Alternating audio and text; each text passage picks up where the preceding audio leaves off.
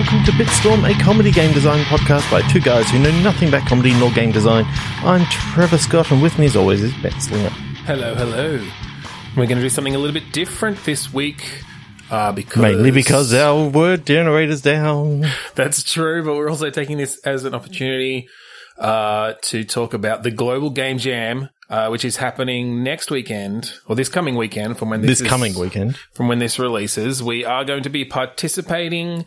We've rented an Airbnb for the weekend so we can get the full Game Jam experience, since it's a purely virtual affair otherwise this year, for obvious reasons. What reasons are they, Benjamin? The ongoing zombie apocalypse, as we all know. that little thing. Okay. Yeah, that's fine. So what we're going to do is we're going to use prompts from other game jams.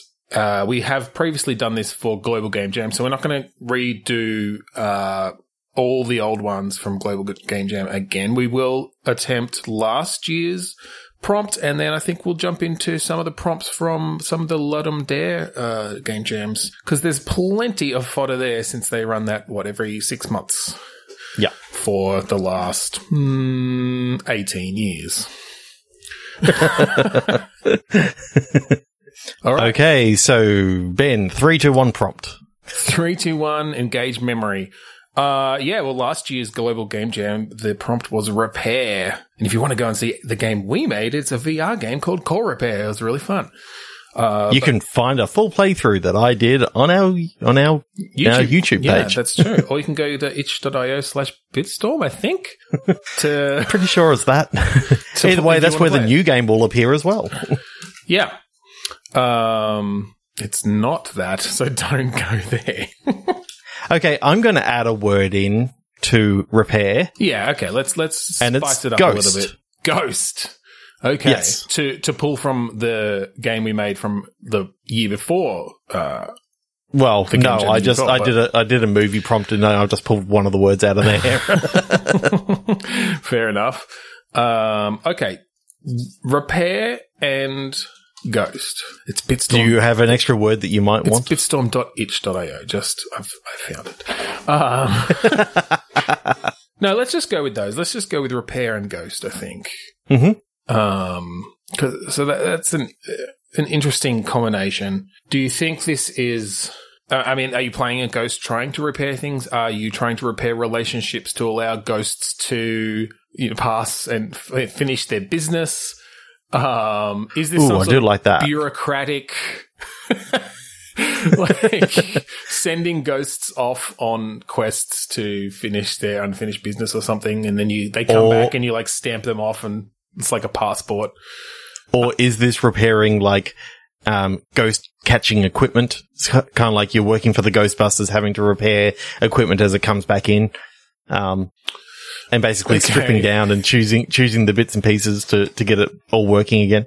I do like just the aesthetic of a lab for ghost catching equipment, where you can just sort of mess with different power sources and outputs. And, if you hook up the plasma dispenser to the step trigger, then you can essentially create the trap from Ghostbusters. You put it on the end of a thing, or you set up the UV light thing to make a vampire hunting tool on the end of a gun or something. That could be fun, but it could also be a pretty big undertaking. That's true. That's true. I didn't mention this. We talked about it earlier. We are going to try to make these game ideas doable, something that could be done feasibly in a 48-hour period. So maybe not that then. I do like the idea then of a paper pushing game. Like a Papers, Please, but for ghosts? Sort of, yeah. Where, essentially you've got your unfinished business passport and you have to get all of the things ticked off. Or not you, the ghosts. And so you are checking these passports, and we procedurally generate things they had to do, repair relationship with my mother. And I don't know then how you prove that, though. I don't know how, what you're ticking off here and what the actual gameplay is.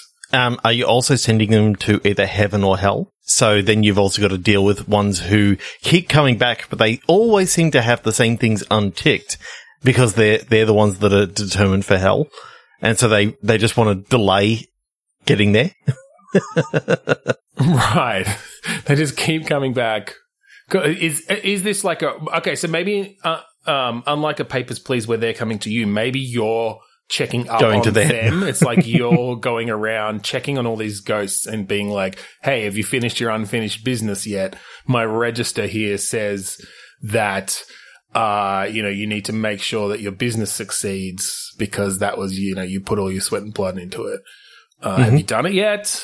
Because you also killed all these kids, so you're probably going to hell.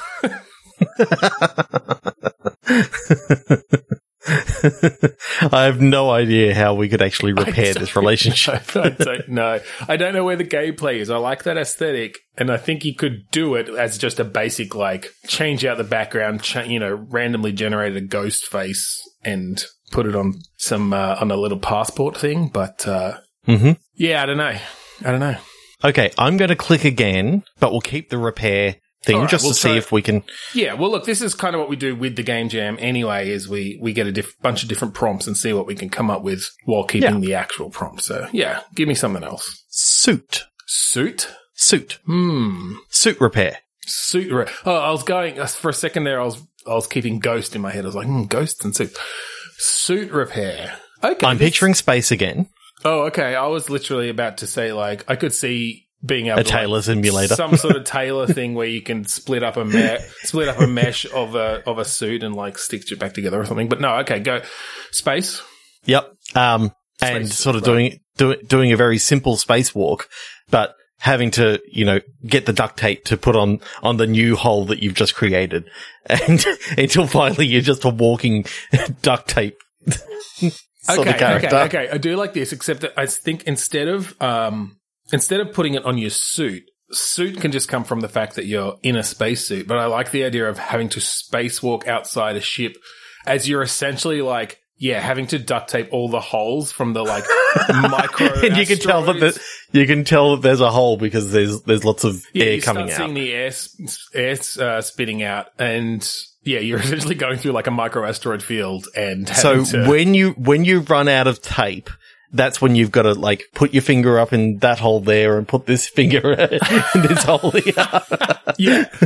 Yeah. I think you can do that, or at least like maybe you've got like a tape gun, so the motion is kind of like if you were like a pricing gun, or like a tape gun if you were doing it. So because I'm picturing that could work pretty well with the VR, where you like put it up against something, pull the trigger, move it down, it pulls a bit of tape off and let go, and it cuts it. Yeah. My point being, I like being able to do it with one hand, because then, yes, with the other hand, I think you are able to, like, plug the holes to prevent them from getting worse, because there's a timing thing here. Yeah. And it may even be, like, that the duct tape is a temporary solution until you have to go and grab another tool, which, like, welds it back together or something, or welds an actual patch onto it. And so it's a time management kind of thing. It's a co-op game, and you got someone on the inside and someone on the outside. So you've got their oxygen levels. They're not in a spacesuit because there's only one spacesuit on board. Yeah. So their oxygen's going down. But they're the only ones who can weld, because you need oxygen to weld. Right. Also, welding, so that even uses up some of the oxygen as well. Okay, I like this. I think that it'd be pretty insane really to do in a game jam, but still really cool. I don't know. I feel like you could do that okay in VR. Multiplayer VR. The multiplayer stuff obviously would. Yeah. Yeah. That's a nice to have. That just the effect of putting duct tape on all these things and having like a guy inside just gradually, doing all the welding. Yeah, totally. And you gotta hope that he doesn't do the one that you're holding with your finger, because then it gets mildly hot. Actually, I like that the area. So that's actually part of the reason, like, you have to patch up an area with the duct tape and then move away from that area, because the whole area heats up and does damage to you while they're welding. It's essentially got like an area of effect heat thing. And you can even extend this so that that's just one of the things that you've got to repair. Now you're repairing, the hoses that connect to, some of the other fluids up and that sort of stuff. And again, so you can see bubbles of water sort of streaming by. So you realize, the hose is now, disconnected. I do like that idea of just like having to very visually see where these things are damaged, and probably with audio as well would make sense, especially in VR. Well, no audio. Well, not this outside. Is one of the perfect things. Inside. There's no audio in, like in space. No one can hear you scream. So all you get is like that. You can have that constant voiceover of the person inside the inside the ship, sort of going, oxygen's getting a little low in here. Is the person inside another player though? They're a player, no, right? I think that's. Oh, you think they're an AI? Oh, you think it's just like yeah, to actually for the game jam, right? Okay, I see. Yeah, that's fine. You just have to have some nice, like, echoey breathing effects. And really dodgy, really heavily filtered, telephone-esque, staticky stuff coming through. Yeah, and if you run into something, you get, like, a real, like, thump that you essentially felt through it rather than actually hearing it as you run into things. That's cool. Yeah, that is really cool. I like that one a lot. All right, let's move on to a different prompt. So... All right, you know what? I'm going to ask you to give me a number between 1 and 47, and I will tell you the prompt for that Let 'em Dare challenge. 21. 21, August 2011, and the prompt is escape. Cat escape. Won by Mr. Chevy Ray Johnson that year, who I met in Vancouver, and who recently made Iconfell, I believe. Oh, nice. So cat escape. Cat escape. Okay. So again, scoping down for Game Jam purposes. This could be maybe some sort of endless runner style thing with a cat, where you're like running along fences and roads. Ooh, I like. Yeah. I also like the idea of this is a big cat escape and you're trying to help lions escape from circuses. Wait, do you play a cat, like a house cat trying to break big cats out of circuses? Maybe. The other way we could go is like that it's like a cat burglar trying to escape or something. Yeah. Nice, or it's a cat literally just trying to get outside. The whole thing is that it's trapped inside the house and it's basically a room escape puzzle, but the room is like a house. And your only verb is knock things off tables. That's the only way you can interact with anything. Actually, that'd be fun. I kind of like that. You literally have to figure out essentially the right combination of things to knock off of shelves and tables and fridges and stuff. Some of which you can't even get to initially because you have to knock other stuff down, which sets something off so that you can even reach it. And that it's a puzzle game. A room escape game. So, okay, how do you break the window to get out? All right, we're going to work backwards to figure out the puzzle. Okay. I like the idea that it's like a frying pan on a seesaw sort of thing. So it's basically you put something into the frying pan that launches itself at the window when you drop down on it, or you drop, a heavy cookbook or something onto the other end of it. Yep. But whatever is in the pan, you've also had to knock that into the pan. Exactly. First. And you've got to also have knocked the fulcrum down before that, so that the fulcrum goes first in the pan, then the thing. Oh then God! How do we even give good hints for this? This would take some tricky design, but you just have a whole heap of things that you can knock down and say, "Go at it." But what if you knock them down in the wrong order? Do they just have to restart? Yeah, they got to restart. Yeah. Okay. No, actually, that's kind of cool. I don't mind that, actually. You could have just a bunch of... essentially, they'd always have to fall into the same spot, so they couldn't be actually physically simulated. It's effectively like a predetermined position that it goes down to. Yeah. So it's all scripted falling. Either that or, for those where... For the critical things that had been done in the right order, yes, they fall down to the right place. But if it's the wrong order... You can tell that it's the wrong order because it's literally physics and it just bounces all over the place. Or at least you just turn the physics on, like, on the way down or something so that it'll react to whatever's beneath it, but once you've knocked it off it, you know. Okay, so the heavy cookbook, you know, flips the frying pan and what's launches, in the frying pan? Like a can of beans or something? Yep, I like that, a can of baked beans. Yep. So you've knocked it out of the cupboard, but you've had to get up into the cupboard or onto the cupboard. Mm-hmm. So how have you done that? The ironing board. You had to knock the ironing board over like because ramp. you can get purchase on it because it's got the cloth. Yep. So that your claws actually go into it and you can climb up it. Nice. But to get the ironing board on the right slant, you had to like knock something else that like pushed a chair or something, or push something so that the ironing board would land on it. Yeah. Oh, you had to put something behind the ironing board so it didn't slide out and go too low. Yeah. Yep. I love this. I'm just imagining all the other things like the bottles of spices that you can knock off the shelf and all this sort of stuff. Oh, half the fun in making this game, which I kind of want to make now, would just be coming up with fun particle effects and physics on everything that doesn't even matter. I'm just imagining breakable glass and all this sort of stuff. Oh, yeah, totally. Basically, you have your art guy just getting a whole heap of simple props. cylinders and that sort of stuff in Blender that just have different materials and shaders and stuff on them. And absolutely, I like it.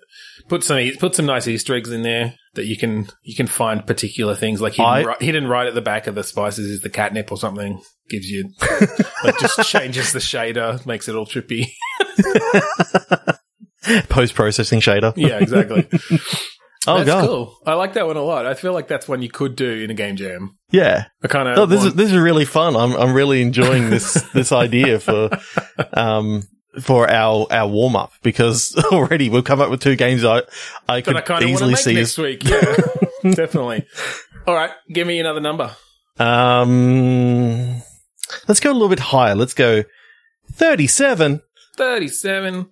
And the prompt is in a row. No, that'd be too funny. No, the prompt is one room. One room, Phoenix. Ooh. I mean, one room already lends itself to another escape room style thing. So I don't know if we want to lean into that or move away from it to try to do something a bit different. Escape rooms are always fun. Or it could be like a single room platformer sort of thing. Like kind of like and you play a phoenix whose wings have been clipped, so you can't fly, but you can hop along. And anytime that you die, you just rise from the ashes again. Maybe it's that. Yeah, I do like that. Essentially, you have unlimited lives. Mm-hmm. And there's timing based things around when you reincarnate because you'll do like flame effects, so you can take out a bunch of enemies at that moment. I wonder if your wings are somewhat of a like health thing while you are alive. Like the first hit you take like clips your wings. So initially you can fly. When you come back, you're like pretty powerful, and can maybe get out of the way a bit more. But as you get hit, you like lose certain abilities.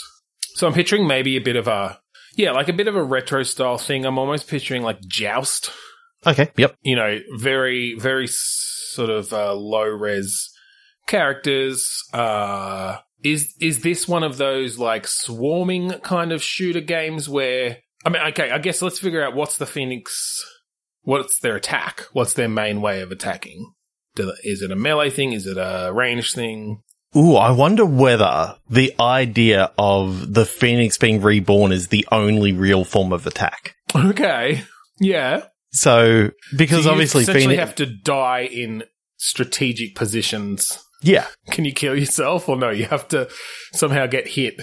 So is this you have to somehow get hit. It's kind of like a bullet hell shooter, but it's also like it's the only way that you can actually, all right, okay. escape is to take out some of these enemies, but you have to get hit to be able to. No, I like that, and I like that the power ups and things that you get change the effects of when you reincarnate, like when you're reborn. So you might get one which makes the area of effect larger or just do more damage, or you might get one where it's like when you are reborn, you choose a direction and like a fireball blasts down that direction. Yeah. You know, from your source position. And so, yeah, essentially you are just dying in the right spot so that you can then like blast a bunch of enemies or fire out in a particular direction or whatever, you know, based on, you know, maybe it's like, one of the power-ups is when you're reborn, like it sets the walls and the floor on fire for X amount of seconds. And so, you know, as the enemies are like walking through it, they'll take damage. Okay. So it's one room. So what is this one room? I mean, I was picturing it really just as sort of a series of platforms. I'm taking that as just, it doesn't scroll, it doesn't change. Well, I mean, it might change, actually. Maybe you can have different platforms. Maybe you can burn certain platforms and they either grow back or get rebuilt after time. So, like, it could change a bit as you play. Or it's just procedurally generated at the start or something. Yep. So it's always going through one room, but it's a different slice of fourth dimension or something like that. Because that can be fun. I think it's just, I think you keep it fairly simple. It's really arcadey in that, or it's almost like roguelike-ish in a sense. It's like, okay, I'm gonna see how far I can get. You know, something like Crimson Land or whatever, where you're just seeing how long you can survive for and how many points you get. And, you know, depending on what random power-ups come up, you might do better or worse or... Okay, so what's the lose state then, given that a phoenix can usually come back from the dead? There's got to be... That's true. Maybe it's when there's literally no room on the screen left for enemies. How about, like, water stops fire? So therefore, top of the screen, there's basically a whole heap of water effects that can be sort of let go through sprinklers and that sort of stuff. I'm picturing almost like a warehouse or something like that in which... Well, I like the idea then that the enemies... Because I think the enemies are spawning from multiple places, but maybe they're heading towards, like, valves or something. So there is strategy about which ones you want to attack next, because if they're getting close to a valve, they're going to be able to let out some water, which maybe you literally have water coming up from the bottom or something that's slowly filling the screen, which limits, you know, where you can... I mean, I don't know what happens if you fall into the water. I don't think that should necessarily be your death at that point. But if you drown, then you can't come back because there's nothing to spark the ashes. Or at least if just the whole room fills up, then that's the end, right? Like that's essentially. I kind of like having some actual rudimentary water physics in there. So if you are underwater but there's room left, you can be reborn and it like pushes the water out, like it creates a steam cloud that just blasts the water out and you sort of come firing up. But again, that only works if there's room at the top, right, for you to actually, you know, for the water to go. Yeah. And there's not too much pressure up there. Because of course, you know, if you've done that too many times, there's condensation and just simulate it all. Up to you whether we go for a new one or we just go for a new word from me. I guess it depends how many of these we want to burn through, pun not intended, from our previous game. But also because I'm getting an extra word like added to this. You know what? Let's do a new one just because one room we've already done an escape room and we've done one for one room. So give me a new number and then maybe we'll do a couple on the next. Okay. 41. 41. Ooh, interesting. From April 2018. Combine two incompatible genres. Falling. And something to do with falling. All right. So maybe let's think of a genre where falling would make sense and then try to think of a genre where it's just completely incompatible with whatever that was. Okay. So do you want me to give you the full name for the movie? Is it Falling Down? No. Falling in INN Love. Oh, God. It's like a Hallmark fucking straight to DVD, straight to streaming something. When the San Francisco exec wins a New Zealand inn, she ditches city life to remodel and flip the rustic property with help from a handsome contractor. Yep. So yes. Yep. It's like the exact description of every Hallmark fucking romance thing ever. Surprised it's not Christmas based. All right. Well, okay. Maybe we take the inside of things to bring some sort of like management aspect and then figure out something incompatible with management. Horror. I mean, yeah. I don't think there's been particularly a horror management game. Where could Falling come into it? Well, you don't have to. You can take any one of those words. I guess it doesn't really matter. We could just take the management side of things. Okay, so management and horror. How would we combine those two genres? Are we saying that like whatever they're managing is horror based, or is that too easy and we actually want to make a management game where the player experiences some sort of horror?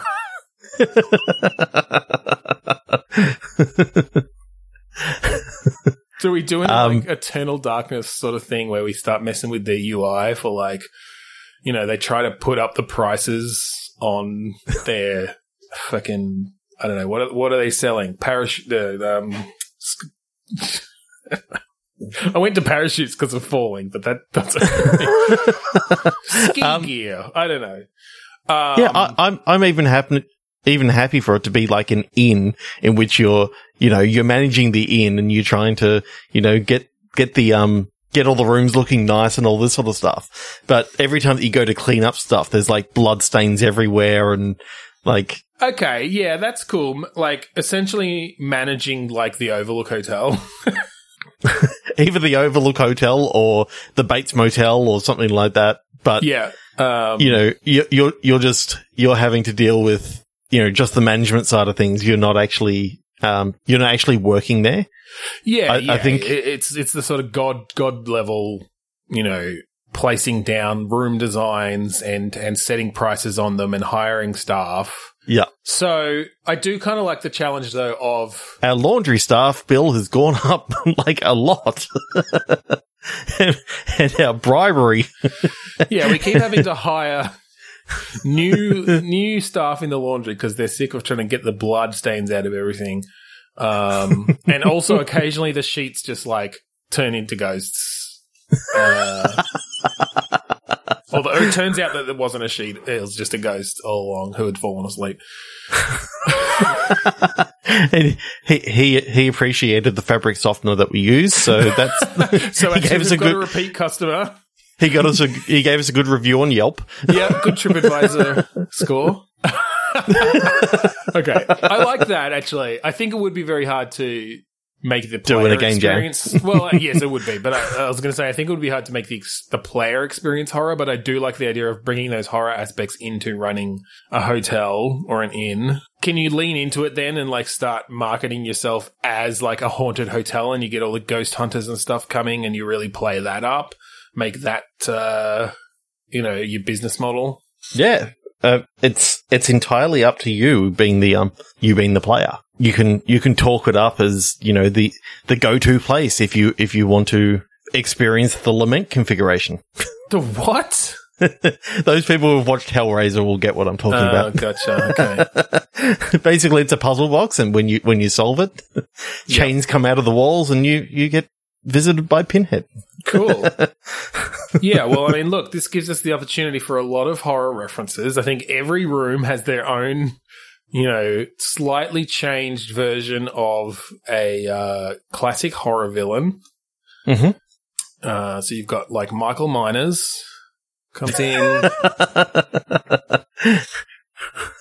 Bobby Kruger shows up. Wearing a hockey mask. He's actually wearing a lacrosse mask. I don't know if they wear masks in lacrosse. All right. Let's do it. Do you want to try another one with that prompt?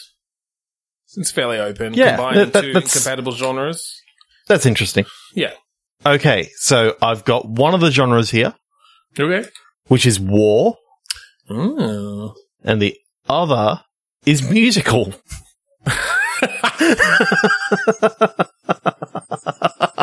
Okay, so Call of Duty the musical, essentially.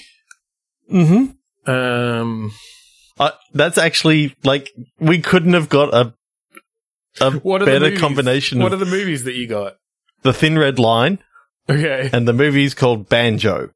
Okay, It's a Indian flick, a musical drama film. Nice. But, I think Bollywood. that I'm not gonna limit us to it's a banjo in No. in war. But I reckon this could actually be two incompatible genres, so and let's make them compatible. When we say musical, are we talking that we need to do like a rhythm game, or are we just saying that there needs to be music involved in some way? What I was thinking is this could be, sort of at a camp, in war, it's sort of like it's off the beaten track a little bit. It's not quite within, right on the front lines. Let's just set it's back it in a little like bit. An indeterminate war that we don't specify, so we don't have to be beholden to too much stuff. Yep. But you can then have, these are the sort of things that people are doing to get through this horrible sort of thing. And it's all just different musical numbers that are sort of happening while you're, doing your job sort of thing, whether you're helping make dinner, whether you're. So there's no actual like combat. No, I'm thinking it's all about trying to help these people go through, and every job that you're doing, you're just bringing up a new musical number, and you get to, influence the music a little bit by what you're doing. Pass me that gun, I'm gonna take it apart, I'm gonna put this thing here, I'm gonna clean the barrel. I don't know how to clean a gun, so I'm running out of lyrics, but... I shot myself in the leg. Digging a shit trench because we don't have toilets.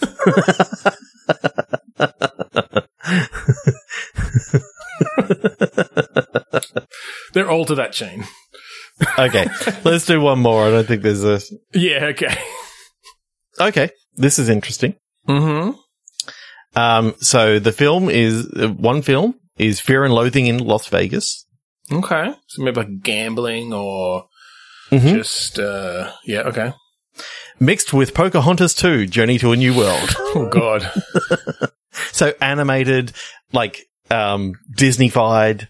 All right, so we'll take it as like Disney-ish with Vegas, whether it's gambling or just suitcase full of drugs. Yeah. All this sort of stuff in like a Disney-fied sort of cartoony. Mm-hmm. So it's Cool World, the game. Which there was actually a game on the Super Nintendo, I seem to recall. I'm not sure I ever played it, but I always remember seeing it there at the video shop. Mm-hmm. No, okay. So, yeah, taking, I guess, the seedy sides of Vegas and Disneyfying them in some way. So I'm thinking, who's your sidekick? Because obviously every Disney film has a good sidekick, and it's a anthropomorphic something. Yeah. It's anthropomorphic brick of cocaine. Well, you've just got like a little, I don't know, poker chip or something that sits on your shoulder, whispers in your ears, helps you count cards. I'm now picturing Clippy. Like, yeah, that was kind of the vibe. Oh, it's just like a rat. Like from an alley. It's just like totally mangy and gross. I know. I do like the idea of the poker chip. Okay. There's just something about. Oh, I see that you're playing some poker. Always split on a 18. That probably makes no sense. I don't know blackjack either, particularly. Okay, so is this just a gambling? Is this just a card game with like where all you've got like your cast of characters around the table, and they're all sort of these different, very Disney shaped. Or maybe they're just Disney characters, archetypes. There's like the Prince Charming type. There's, the evil witch type. Yep. You're all you're playing poker with them all. So it's one of those sort of Poker Stars games, but you're literally playing all these other characters, and they're making little quips here and there. Yeah, you get like backstory for them, for the different characters as they go along. Find out more. You know, the more you play, essentially, the more you find out about these characters and their relationships with each other. Cool. Okay, I think that's all we've got on that one. All right. Give me another Let's number. not mix any more genres, and let's go with 5. Let's go all the way back. October 2004. Well, this one has either a lot or not much promise at all. Random. The word is just random. Random Boys. Random Boys.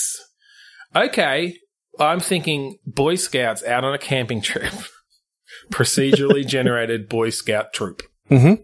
And it essentially becomes like they've all got their different skills. You have to protect them from bears and I don't know. Is it kind of like that game Think of the Children?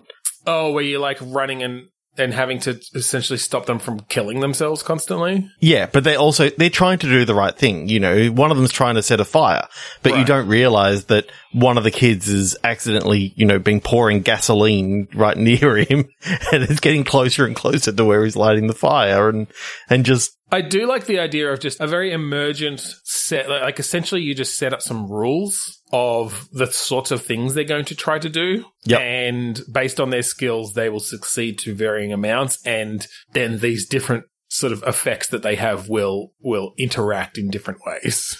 And I'm imagining that you, the scout leader or whatever, have to go and, just simply go over and help them, and that could just be like a sort of an Among Us style mini game that you do on each person that you're helping. But if you're spending too long on this particular thing here, and you're spinning too many plates over here, you're then having to deal with little Jimmy, who's now picked a whole heap of poison ivy and is eating it. Yeah, exactly. So. Yeah, I'm kind of picturing, you've got an area that you're camping in, and there are just a whole lot of different things that they can go and try and do. And okay, to simplify the things, whether they can do it or not, I want it based on the badges that each of the scouts has got. Yep. I think that essentially just gives them a higher like if they've got their like fire making badge, then they've got a bonus on any sort of fire-making activities that they might attempt. But here's the thing. They don't want to do the things they've already got the badges for. They want to do the things that they're going for the badges for.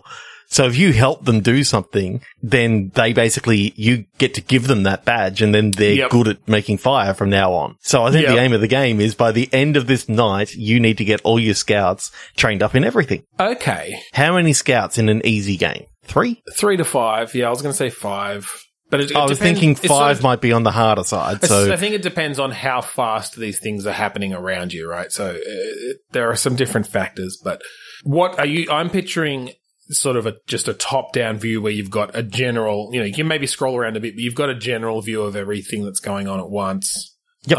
But maybe like Among Us, if you're helping someone, you get, something obscuring the screen. So you might finish helping someone and then realize, that someone's about to do something really dangerous. About to touch a bear trap with their bare arm.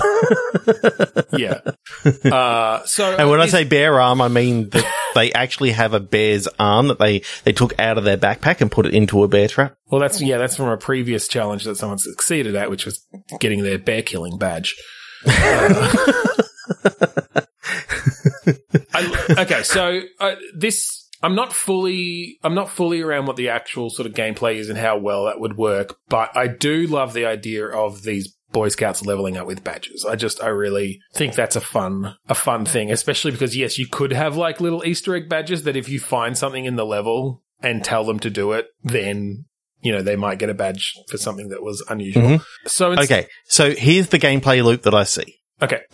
You lose a kid, you get a massive mark against your name. You lose 2 kids and it's game over. Okay. So the idea is that you don't want to lose any kids. Yeah. You can win the game in 2 ways. All right. 1, all the kids get all the badges that are available in one playthrough. Yeah, okay. At least all the like non-Easter egg badges. Mm-hmm. Yep. Or they survive the night. Okay.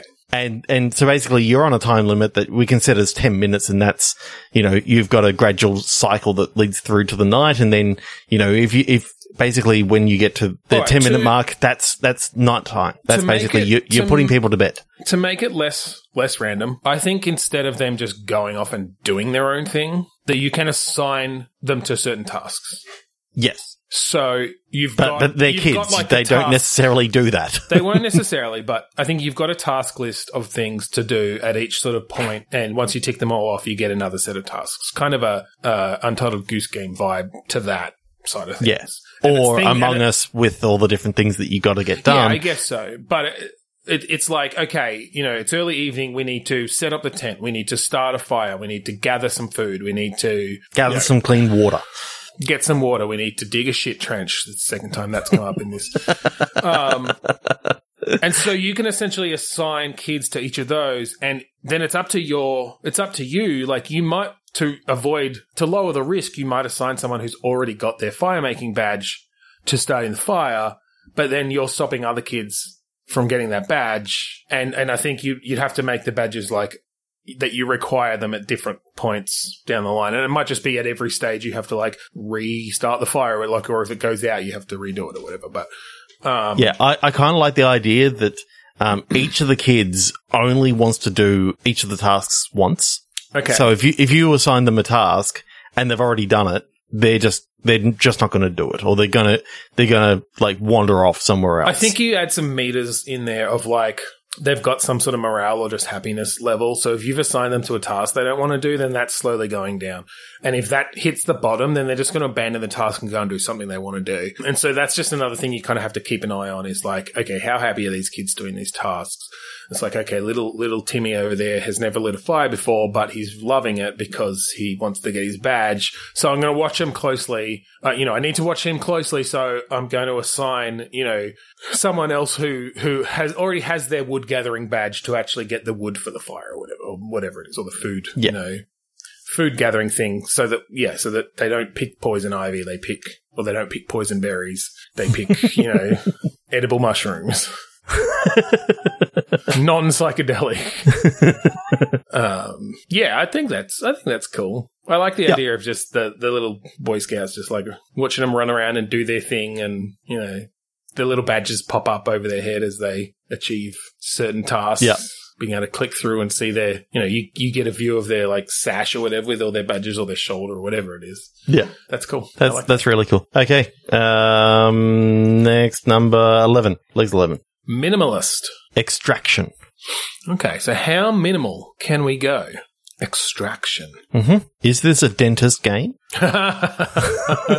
Yes, it is. So how do we keep it minimal? Are we going for like low res so that, you're very much having to make use of each pixel? Are we going just minimal colors to represent things, perhaps? Yeah, I mean, I guess minimalism here in a game could be many different things. Is it you've got to work out a strategy for using the minimal amount of anesthetic to get these teeth out.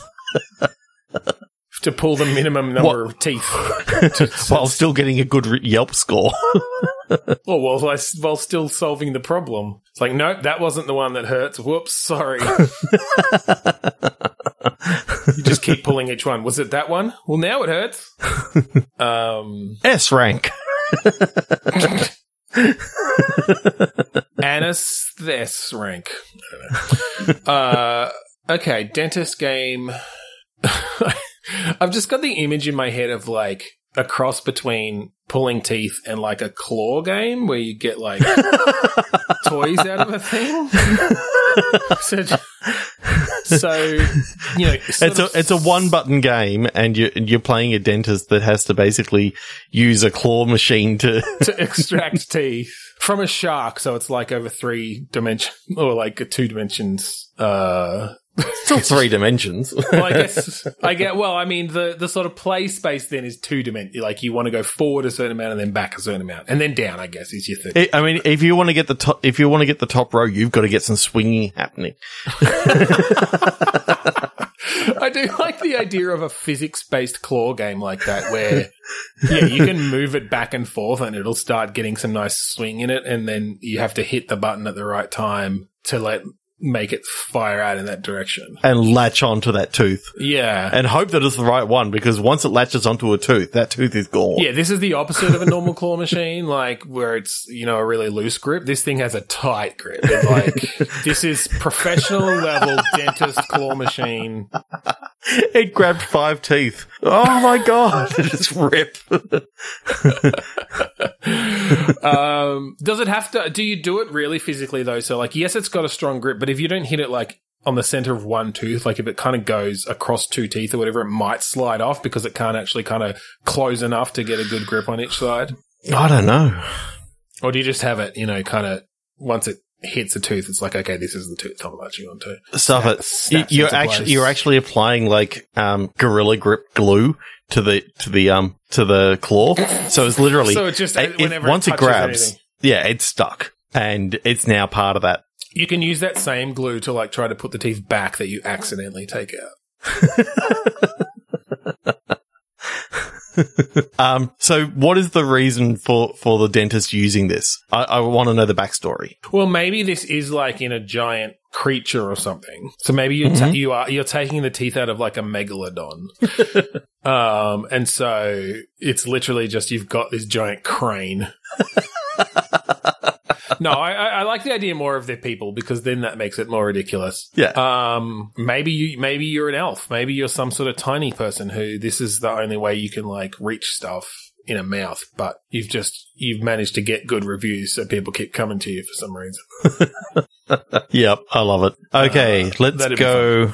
Let's go a couple more. Yeah. You want to grab another prompt and do minimalist again, or you want to? Let's go something else. Okay. Middle of the range somewhere. Let's go. How many did you say there are? 47. 47. As central as I can go, pretty much, which is 23. Okay. Tiny World from April 2012. Let them dare. Commute. I like that. Commuting on a tiny world. Mm-hmm. So is this just a very, this whole world is sort of the size of I don't know, 6 blocks, and you're trying to drive from one side to the other to get to work every day, and it's some sort of traffic-based pedestrian, avoiding pedestrians, avoiding traffic, seeing how fast you can get from one side to the other. Yep. I'm just wondering, do we want to play with the sense of scale? Because it's tiny world. It's this is a tiny world within a larger world. Okay. So basically, this entire game takes place on a single street. All right. But of course, you've got the massive cars going by and all this sort of stuff, and it's all about. Okay, so you're small, you're tiny, yourself, and you're having to commute to the other side of the road or something, which is this huge journey every day to avoid other things. Okay, that's cool. What sort of game are you driving? How are you getting over there? Are you riding on a grasshopper? What's your method of transportation? I kind of like the idea of there being multiple different ways of getting across the road. Okay. You can try walking. Yep. But it's the longest, most arduous task because, passing underneath tires and looking off to the side, making sure that there's not one close enough because it's going to take you a while to get across the width of the tire. Yeah. Yeah, okay. So are we thinking this is sort of an arcadey sort of thing where it's around just movement and dodging and stuff? Yeah. And traversal, I guess. Yeah, okay. I like that. Is there any sort of public transit available? I'm just wondering if you see a dog come by, whether you can just jump onto its hairs and sort of hang on for dear life. That could be a good little random thing to throw on. Yeah, it's essentially your public. You see all these other people on there, hanging on. As soon as it turns into a direction you don't want to go, you get off and start walking again. Yeah, well, I'm imagining that, there's only certain places that this guy's going to go, that the dog's going to go. So maybe he makes his way to the island in the middle. Oh, yeah. You know, whether it's a roundabout or whether it's a median strip or something like that. But either way, you sort of jump into the island in the middle and it's like, okay, the dog is taking a piss and okay, that's the end of my stop. Now I've got to choose the next way to get. The dog might keep going, but it found another dog that's sniffing its butt. All right, I'm not going to hang around for that. That could be here for hours. Yeah, okay. I like that. And I like the idea that every time you get across, it's like, okay, I made it to work. You get a certain amount of money. And depending on how late to work you were. Yeah, how late to work you were. That sentence made sense. It sounded really weird in my mouth. Yes, how late to work you were. And then you can spend that money on like vehicles and stuff. But they get destroyed very easily. So like you might take off, to work on your little like, bicycle or whatever that you managed to afford. And yes, it moves you a little bit faster, but you get to a certain point and you're like, shit, I'm going to be late. Oh, there's a dog coming. All right, just abandon the bike and get on the dog and get across. And it's like, okay, well, you've wasted that money, but you managed to get to work not too late today. And what are you gonna buy for tomorrow's trip across? And as you get more and more money, you can get like different hang gliders and little saddles to ride flies and. I love the idea. Yeah, you can get like a lasso to like just any sort of nearby bug or rodent. You can have a chance to grab onto it and essentially ride it for a while. Yeah, totally. So I think there's. You know how a lot of these games, especially like the Mario Maker stuff, quite often people put dev exits and that sort of stuff. You realize that the entire time that you could have just gone down into the storm drain and just sort of made your way across underneath there, but then you got water to deal with, and it's basically Frogger. Well, I think that's just another option. Then that's another way you can get across, and if you find a frog. And you've got your lasso, you can ride it. I'm just imagining jumping onto these leaves and, sort of just being able to hop onto the next one and, bit of wood coming by and all like this sort of stuff. I think that's like your Game Jam version is just getting across the road with a few different methods. And then your expanded version is like, okay, now we're opening up the sewer, route, and we're opening up an air route where you can like just hang glide across. That's fine. Get on a fly, or if you can get high enough, you can hang glide across most of the way. Or exactly. You can use use the wake of cars to give you a boost and add more and more methods. I really like that. Okay, let's do one more. Oh, I was just going to say though. Then one thing you can do is you make it asynchronous multiplayer. So if you look like further down the road, you can see all the other people like taking their various routes across the road. So it's like, hey, there's Trevor riding a rat across the road. Cool, that's a good idea. Hey, is that Frank up there hang gliding across? Okay, cool. I didn't know you could do that. You can't interact with them, but you just like get essentially their like ghost mode of their best time or something, or their most recent. Mm-hmm. That'd be fun. All right, I reckon let's do another Tiny World one because that's a good prompt. Okay, cool. And that might be our last one. Yeah, it will be. All right. Okay, I'm going to give you the full name of this movie. Okay. Point Break. Tiny World Point Break. Tiny World Point Break. It writes itself. All right. I'm trying to remember Point Break. I remembered. So bank robbers and surfing, basically. Yes, I knew it had something to do with surfing. All right. Surfing's interesting. Surfing's interesting from a Tiny World perspective. If you like surf in a bird bath. Well, or I was just thinking, like, even just literally taking a small globe and there's just waves like going around it constantly, like it's or something like, or like one side's the beach and one side, I don't know. But bank robbing is kind of cool too. There was an old game, a real old game, where you could either play the cops or you could play the bank robbers, and you were sort of just driving around on, I think, like a few blocks of like a grid of streets, and you had to like try to cut them off and that sort of thing. So I kind of like the idea of, yeah, like you've just robbed a bank and it's now you've got this just one small area that you are trying to escape,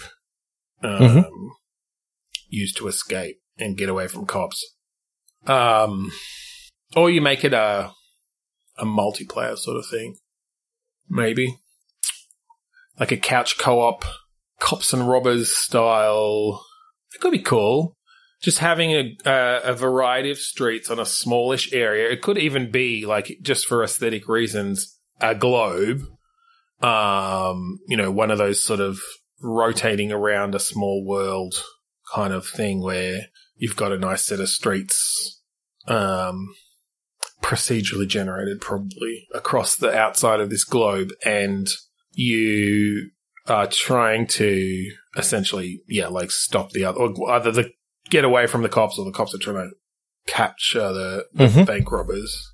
And so being able to then like drop different, hazards and cut them off and different things. I don't know. Yeah, that's a kind of hard one, isn't it? I'll see if I can find something else. Alpha. Tiny World Alpha. Yeah. We could just take it as Alf. The character. Was there ever an Alf game? I don't know. Probably on the Atari or something. Alpha. That's the state that it will be in by the end of the game jam. Good night, everyone. Maybe it's something to do with like pack animals. Yep. But in a tiny world, so are you talking about fleas? If that's how we want to take Tiny World, I guess, yeah, if we want to go down to on a scale sort of level. I always, whenever I think of Tiny World, I think of like macro, taking it, just dropping the scale right down, and this is the world from this point of view. Okay, all right. Yeah, well, maybe this is like, maybe this is like a survival game then. Yep. On the back of a dog. And so, yeah, there are these like packs of fleas that you have to fight off, and you explore by, I know there's a good patch of, I don't know, what would you fucking harvest from a dog? I was going to say, I'm going to head up to behind the ears. I remember seeing something up there that's going to help me. Who are you playing? Are you playing like a sentient flea? I think you're going to be playing something a bit bigger than a flea, but in between, that's like decided to live on this dog. So I don't know, maybe a tick, like a large tick. Again, just eats blood. What if there's? You could harvest. You could have like blood springs, like the good bloods, closer to the heart.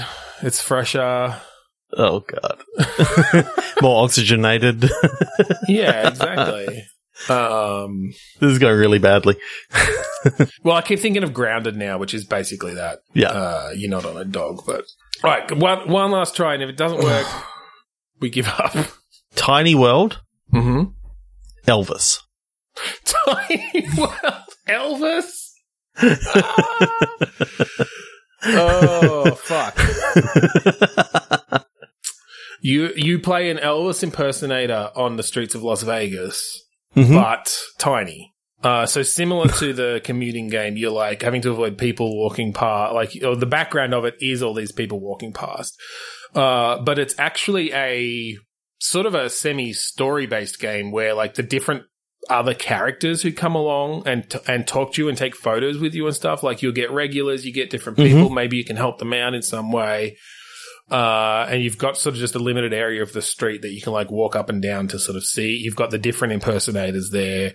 You've got people like with their fucking flyers for prostitutes, that they're trying to hand out. You've got, seedy Las Vegas, but I don't know if you're just tiny people or if you're some sort of insect.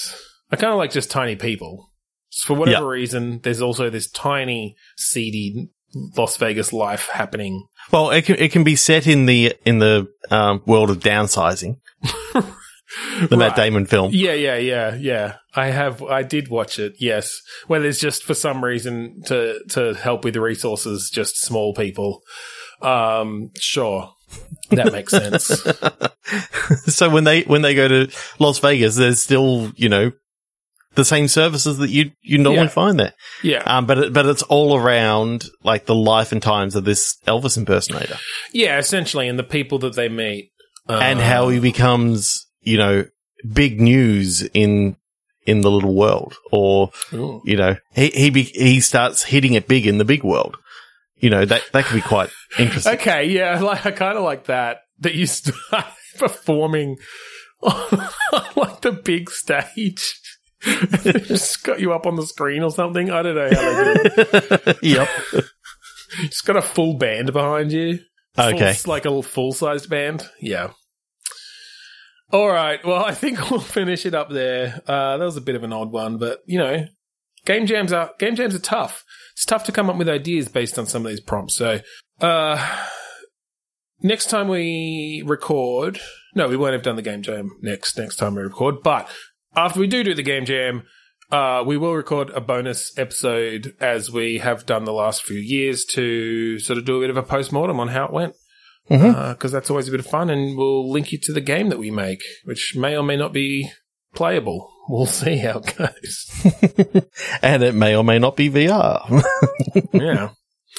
All right, so if you liked this and you want to find more, go to podchaser.com/bitstorm. Check out all of our previous episodes there. Leave us a review. We'd love some feedback. And also, we'd like to thank the wonderful musicians Kuradust for letting us use the song Mount Defiance of the album Containment Failure. That's right. So thank you again for joining us this week on Bitstorm. I'm Ben Slinger. I'm Trevor Scott. Jam on.